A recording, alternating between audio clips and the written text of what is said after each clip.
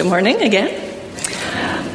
Today we are carrying on in our series through the book of Luke. So if you are visiting with us, you have missed a bit, but we're only in Luke 9. So we have a long ways to go, and we're so glad that you're here to join us for this installment.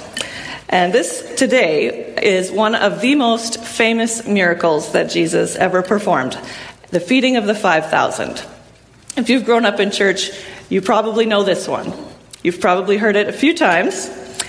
I know I have. I've preached on it before. I've taught it before. And to be perfectly honest, I had a tiny little bit of an inward groan when I saw that this was my text today. Because it's so familiar. It feels almost cliche sometimes. And what can I even say about it that is going to be something new and fresh for you today? But I got over myself, because sometimes I realized when we think we know something so well, we've actually forgotten or missed some important details. We may remember the main event, that Jesus made a little bit of bread and just a few fish feed a big crowd. But we may not remember much else. And that's what I discovered as I was conveniently forced to study this passage this week.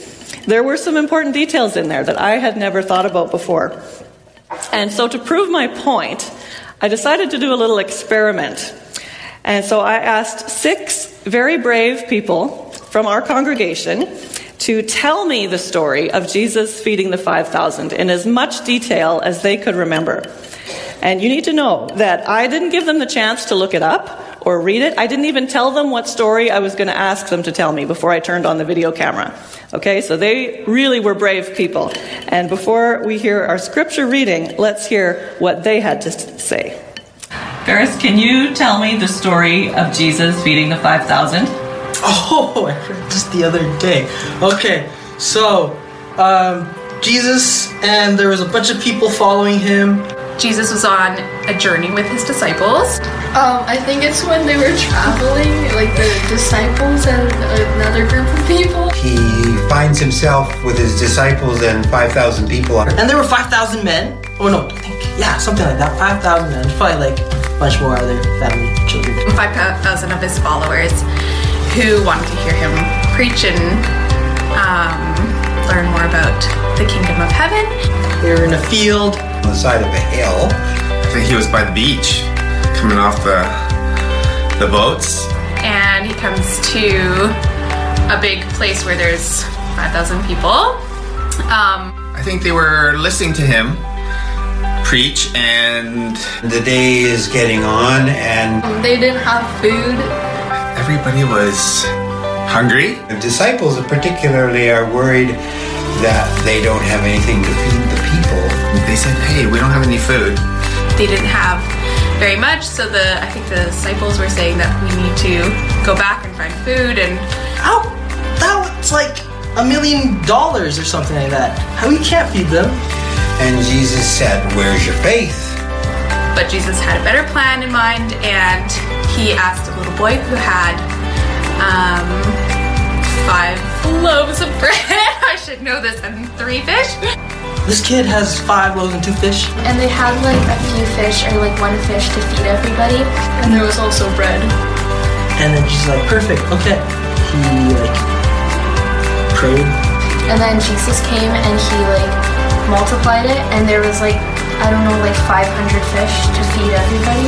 Was able to break the bread and the fish. And he passes it about amongst the people. Told them to distribute the food, loaves and fish. They shared it among each other. So he just fed everybody. In amazing ways, it is sufficient. And it ended up to be enough. Until everyone has enough. And feed 5,000 people. They collected leftovers, and there was 12 basketfuls. And they are able to not only feed the people, but pick up the leftovers, and they have leftovers for supper the next night. And that was that. That's what I remember.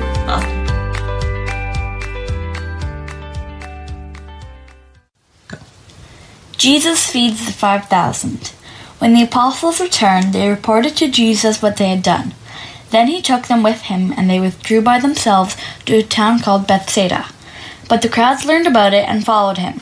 He welcomed them and spoke to them about the kingdom of God and healed those who needed healing. Late in the afternoon, the 12 came to him and said, "Send the crowd away so they can go to the surrounding villages and countryside and find food and lodging, because we are in a remote place here." He replied, "You give them something to eat." They answered, "We only have 5 loaves of bread and 2 fish, unless we go and buy food for all this crowd." About 5,000 men were there. But he said to his disciples, "Have them sit down in groups of about 50 each." The disciples did so, and everyone sat down. Taking the 5 loaves and the 2 fish and looking up to heaven, he gave thanks and broke them. Then he gave them to the disciples to distribute to the people. They all ate and were satisfied, and the disciples picked up 12 basketfuls of broken pieces that were left over. I was so proud of these people. Ferris, George, John, Emily, Chloe, and Haley. Thank you guys for having the courage to put yourselves out there and try your best to tell this story. And then at the end there, you could hear the audio of my daughter Anna reading it. And I think we may have missed the beginning part of Luke 9. It wasn't the whole scripture that was read, but you have it in your Bibles. There's Bibles in the pew in front of you or on your phone. You can look it up and follow along. We're in Luke 9, verses 10 to 17 today. So I think even though all of these people were able to do such a great job under pressure of telling the basic plot of this story, there are some things that they missed. And I hope that this video will remind you, that it might stick in your mind, to remember that we don't always know everything we think we know. We may forget the key elements of a story, even if we've heard it 100 times. Our memories are just not actually that good. And even if we've memorized a story, because God's word is alive and active, there's always some new insight that God can give us. So we shouldn't skip over the familiar stories, whether in our preaching, as I've learned, or in our own devotional reading at home. Don't skip the stuff you think you know. You might be surprised. So today I'd like to look at the story of feeding the 5,000 from the point of view of the disciples and see if we can learn something about how we ought to respond when Jesus wants us to help someone in need. Because I think he still wants us to help people in need. And he still often calls us to do things that we don't think we have the resources to do. So in my opinion, the disciples have 2 main problems in this story. First of all, the obvious one, they can't provide food for all the people who have come to hear Jesus. But there's a second problem, and it's much less obvious. They don't actually want to provide food for all the people who have come to hear Jesus. So they can't do it. That's just a logistical problem. They're in an isolated place. They physically don't have enough bread or enough money to buy it or enough time to bake it, even if they had all the ingredients, which they don't. So this is a legitimately worrying problem. No food, no money, no time, and a whole lot of hungry people. But they don't want to do it. That's an attitude problem. That's a heart problem. They want Jesus to send the people away. Did you notice that? Verse 12, they come and they say to him, "Send the crowd away so they can go to the surrounding villages and countryside and find food and lodging, because we're in a remote place here." I found it very interesting that none of the people that I interviewed remembered that statement. They remembered that the disciples were worried about the problem of feeding everyone, but they didn't remember the disciples' proposed solution, which was that Jesus would simply send everyone away. So basically, the disciples were saying, "Jesus, can you please make these people someone else's problem and not ours? We don't want to deal with these people's needs. We have our own supper to worry about, and if we don't even have enough for ourselves, why should we worry about feeding everyone else?" But Jesus says, you give them something to eat. So these people are not somebody else's problem. They're your problem. What you going to do about it? And if we look in the Gospel of John at this story, we're told that Jesus was testing them. And this is a good reminder to us that whenever we read a story in the Gospels, we should check to see if it's recorded anywhere else. So most of the stories that you read in Mark are also found in Matthew and Luke. John usually does his own thing. He's a little different. But he does tell this story of the feeding of the 5,000. And so if you're taking notes and you want to look up the other versions of this story later, it's in Matthew 14, in Mark 6, and in John 6, as well as here in Luke 9. And I do encourage you to do that. Look them up and consider the different points of view. Luke just gives us a very bare facts sort of version. But if we go and look at how Mark tells it, we might get a better sense of how freaked out the disciples were by Jesus' test. So in Mark 37, Jesus says the same thing. You give them something to eat. And the disciples said to him, that would take more than half a year's wages. Are we to go and spend that much on bread and give it to them to eat? So Ferris portrayed this really well in the video. That would be like $1 million. They thought Jesus was crazy. And we can understand why, because if we put it in today's terms, let's say you earn $50,000 a year. Would you take $25,000 and spend it on one dinner for a bunch of strangers? Not likely. But Jesus says sending the people away is not an option. These people came to meet with Jesus, and Jesus has made it clear that the disciples must help meet their needs. Now, I wonder how much time actually passed between when Jesus said, you give them something to eat, and when they actually had them sit down in groups. How long did he let the disciples fret over this and worry and try to figure out a plan? We know that it was at least long enough for them to go around through the crowd and ask if anyone had any food. Because they did find a boy who had 5 loaves of bread and 2 fish. And they essentially confiscated it. Because Luke doesn't even mention the boy. He's only mentioned in John. In Luke, they just come to Jesus and they said, we only have 5 loaves of bread and 2 fish. And then Jesus tells them to get everyone seated in groups of 50. This doesn't really answer their problem, right? This is kind of a question, like, this is all we have, Jesus, so what you're asking us to do is impossible. He doesn't really respond to that. He says, tell them all to sit down. And this doesn't make any sense. The disciples are probably thinking, what good is this going to do? How is counting the people and having them sit going to make their dinner magically appear? But they did what he said. They obeyed Jesus' command. And then he takes the food and he gives thanks and he hands them back their bread and their fish, and they hand it out to the people. And somehow, we're not told how, but somehow it just keeps on coming. And I think this part is really important, that Jesus blesses the food and gives it to them. And their job is to pass on what he's given to them. That's a pretty good definition of ministry, I think. Just passing on what Jesus has given to us. Because on our own, we don't have anything to give. We depend entirely on Jesus' provision. And I wish we were told what the reaction of the crowd was. Did all those people, all those 5,000 men and all the women and all the children, did they know that they had just experienced a miracle? Or did they think somebody came really well prepared? There was a food truck on the other street there, baking bread.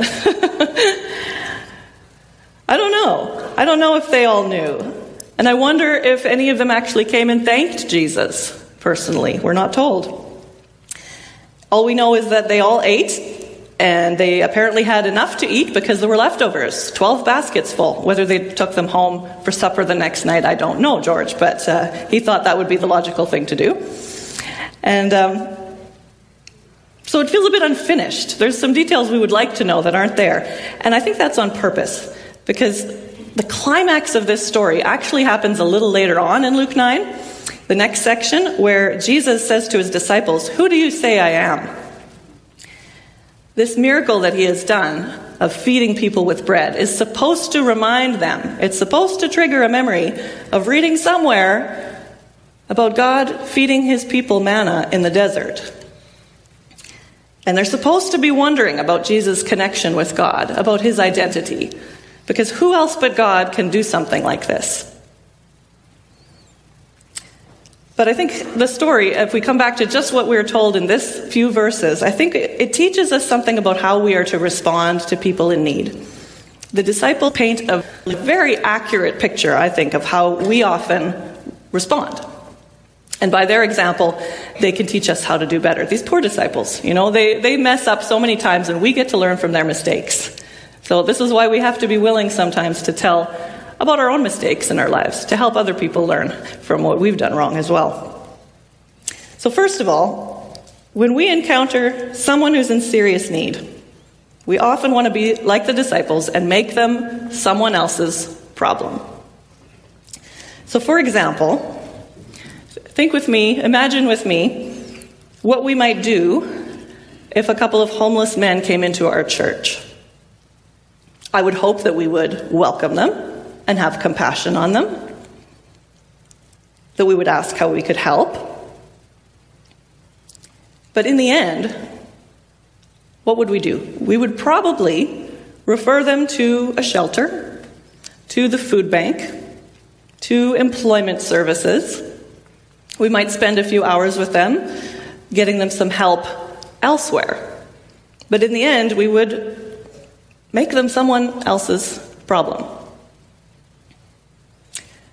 And this would be true of many different kinds of people in our community who might come to us for help. For example, the severely mentally ill, or those with a criminal record, those who are addicted to drugs, victims of abuse. Those people who are the most broken and the most needy, we would most likely pass off after a short time to government programs or services or charitable organizations who have the skills and the training and the resources to meet their needs. And I get that. I've done that.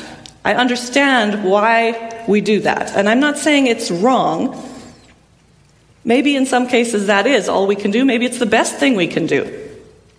But what I am saying is we need to examine our hearts first. We need to ask ourselves some really hard questions. Do we ever have the same attitude as the disciples, whose very reasonable solution was to send the hungry people somewhere else?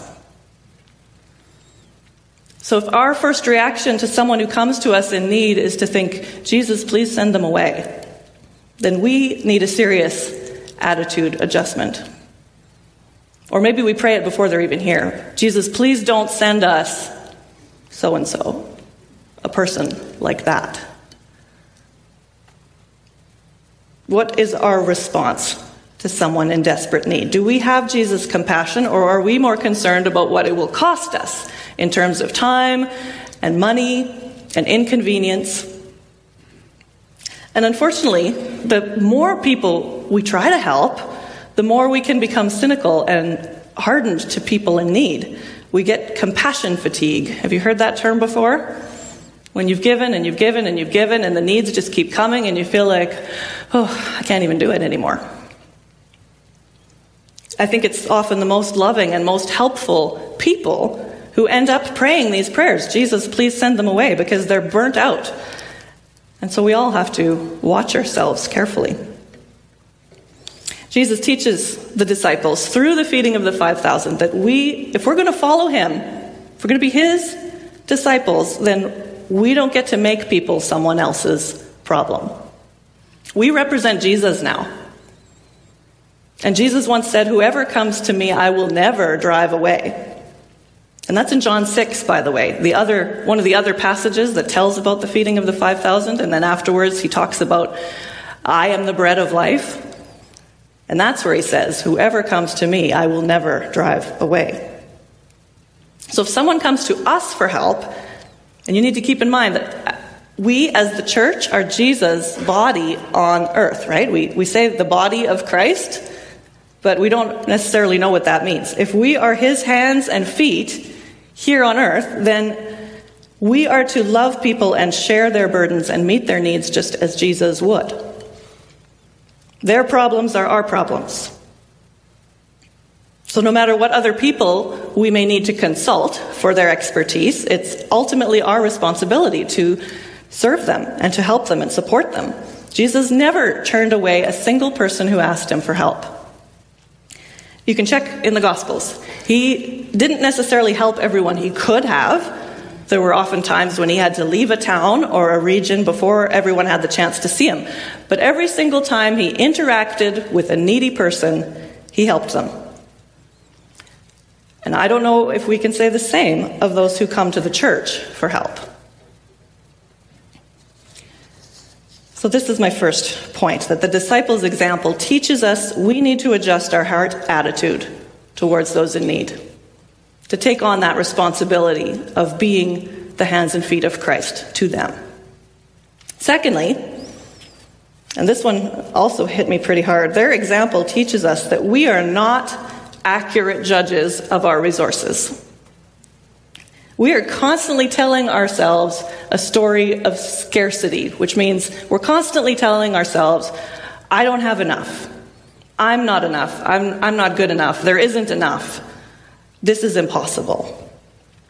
So the disciples came and they said, we only have 5 loaves of bread and 2 fish. That was all they could see. And of course, that is a ridiculously inadequate amount of food to feed 5,000 people. It wouldn't even feed us at our potluck in a couple of weeks. It would barely even feed my own family of 6, depending on the size of the bread. I'm imagining they were kind of small, but they forgot a huge resource that they had. They forgot to consider Jesus as a resource. It is astonishing to me that none of them said, well, hey guys, we only have a tiny bit of food, but Jesus told the wind and the waves to be quiet the other day, and he cast out a legion of demons from that guy on the other side of the lake, and he raised Jairus' daughter back to life, so he can probably help us with this. Why don't we ask him? Not one of them said that. Not one of them thought to say, Jesus, we can't feed them, but you can. Please help us.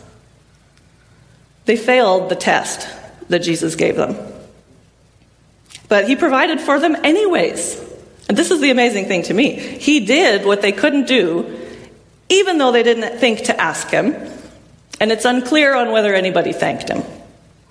The kindness and the patience and the compassion of our God are so far beyond our understanding. And he didn't go around telling them they'd failed the test either. He just did it. He just provided. So how often do we forget to consider Jesus in our calculations of whether we have enough? How often do we think someone else is better equipped to handle this person's need? A doctor, a counselor, a social worker. Forgetting that the God of the universe indwells us by his Holy Spirit, and he has put all of Jesus' authority and power at our disposal. So as the body of Christ on earth, we have more resources than anyone if we could only just believe that. We have Jesus. Now, does that mean that we never need doctors or counselors or social workers? No, I'm not saying that. Of course not. They have valuable knowledge and skills that God uses to help people. But when we see a need, our first response should not be, oh no, I don't have what it takes to help. Our response should be compassion and sharing their burden, as we already talked about, and then ask Jesus for help. To go to him and say, I can't meet this need. I don't know what to do. Show me how to help. Show me how to find the help that I need to serve this person well and to love them and to walk with them through the journey of getting them the help that they need. Not just to pass them on as someone else's problem. So if we could remember this, if we could remember that when we see a need and we think, what am I going to do? I can't help. We go to Jesus first. We don't do a single thing before we ask for his help and his guidance. And who knows what kinds of miracles we may see then. We don't have because we don't ask. Jesus said that once to his disciples. And he also said, with God, all things are possible. He can use even us, just ordinary little old us, and whatever we have to meet someone's need. But we need our eyes to be opened. We need to understand the resources that we actually have in Christ. We don't get it. We need to stop telling ourselves that we don't have enough, that we're not rich enough, that we're not smart enough, that we're not strong enough, that we're not healthy enough. And we need to be reminded that we have more than we could possibly ask for or imagine in Christ. We have every spiritual blessing in Christ, it tells us in Ephesians. So this reminds me of a story from the Old Testament. I hope that soon we'll get into preaching from the Old Testament, because we haven't been there in a while. I hope you're reading it at home, because there are some awesome stories in there. So in 2 Kings, the king of Aram was at war with Israel, and he hated the prophet Elisha, because Elisha was getting messages from the Lord about what the king of Aram was planning to do. And of course he would tell the king of Israel, and so the king of Aram could never win. So he finds out that Elisha is hiding in the city of Dothan, and he sends his army there at night to surround the city and capture Elisha when he comes out in the morning. So this is in 2 Kings chapter 6, verses 15 to 17. When the servant of the man of God, so that's the servant of the prophet Elisha, when he got up and went out early the next morning, an army with horses and chariots had surrounded the city. "Oh no, my lord, what shall we do?" the servant asked. "Don't be afraid," the prophet answered. "Those who are with us are more than those who are with them." And Elisha prayed, "Open his eyes, Lord, that he may see." And then the Lord opened the servant's eyes, and he looked and saw the hills full of horses and chariots of fire all around Elisha. I imagine if we could have our eyes opened like that to see the angels of God around us worshiping when we worship, and God bending his ear towards us when we pray, and the forces, the powers, the spiritual authorities that we can't even comprehend and don't know about that he puts in motion when we pray. Our minds would be blown. Like, we need to understand what God will do for his children, and the power that we can access through prayer because of Christ.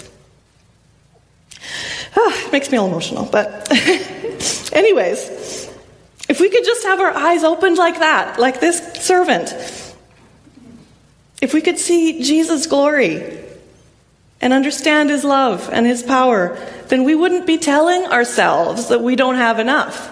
That would be crazy talk. We wouldn't be saying, "Oh no, what do we do? Oh no, we don't have enough." We would say, well, I'm just me. I don't have enough, but I know who does. I know who does. We would know that we could come to Jesus about anything, any need, anybody who needs help, and say, "Okay, Jesus, we need your help here. You love needy, broken, hungry, desperate people. We know you want to help, so show us how to help. Please give us what we need so that we can pass it on to them." And I'm convinced he will answer that prayer in one way or another. We need to ask for more faith.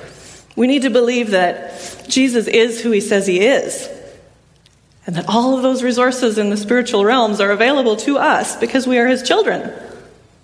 Whatever our problem is, whatever need we want to help meet, he's enough. He is more than enough. So would you pray with me, please?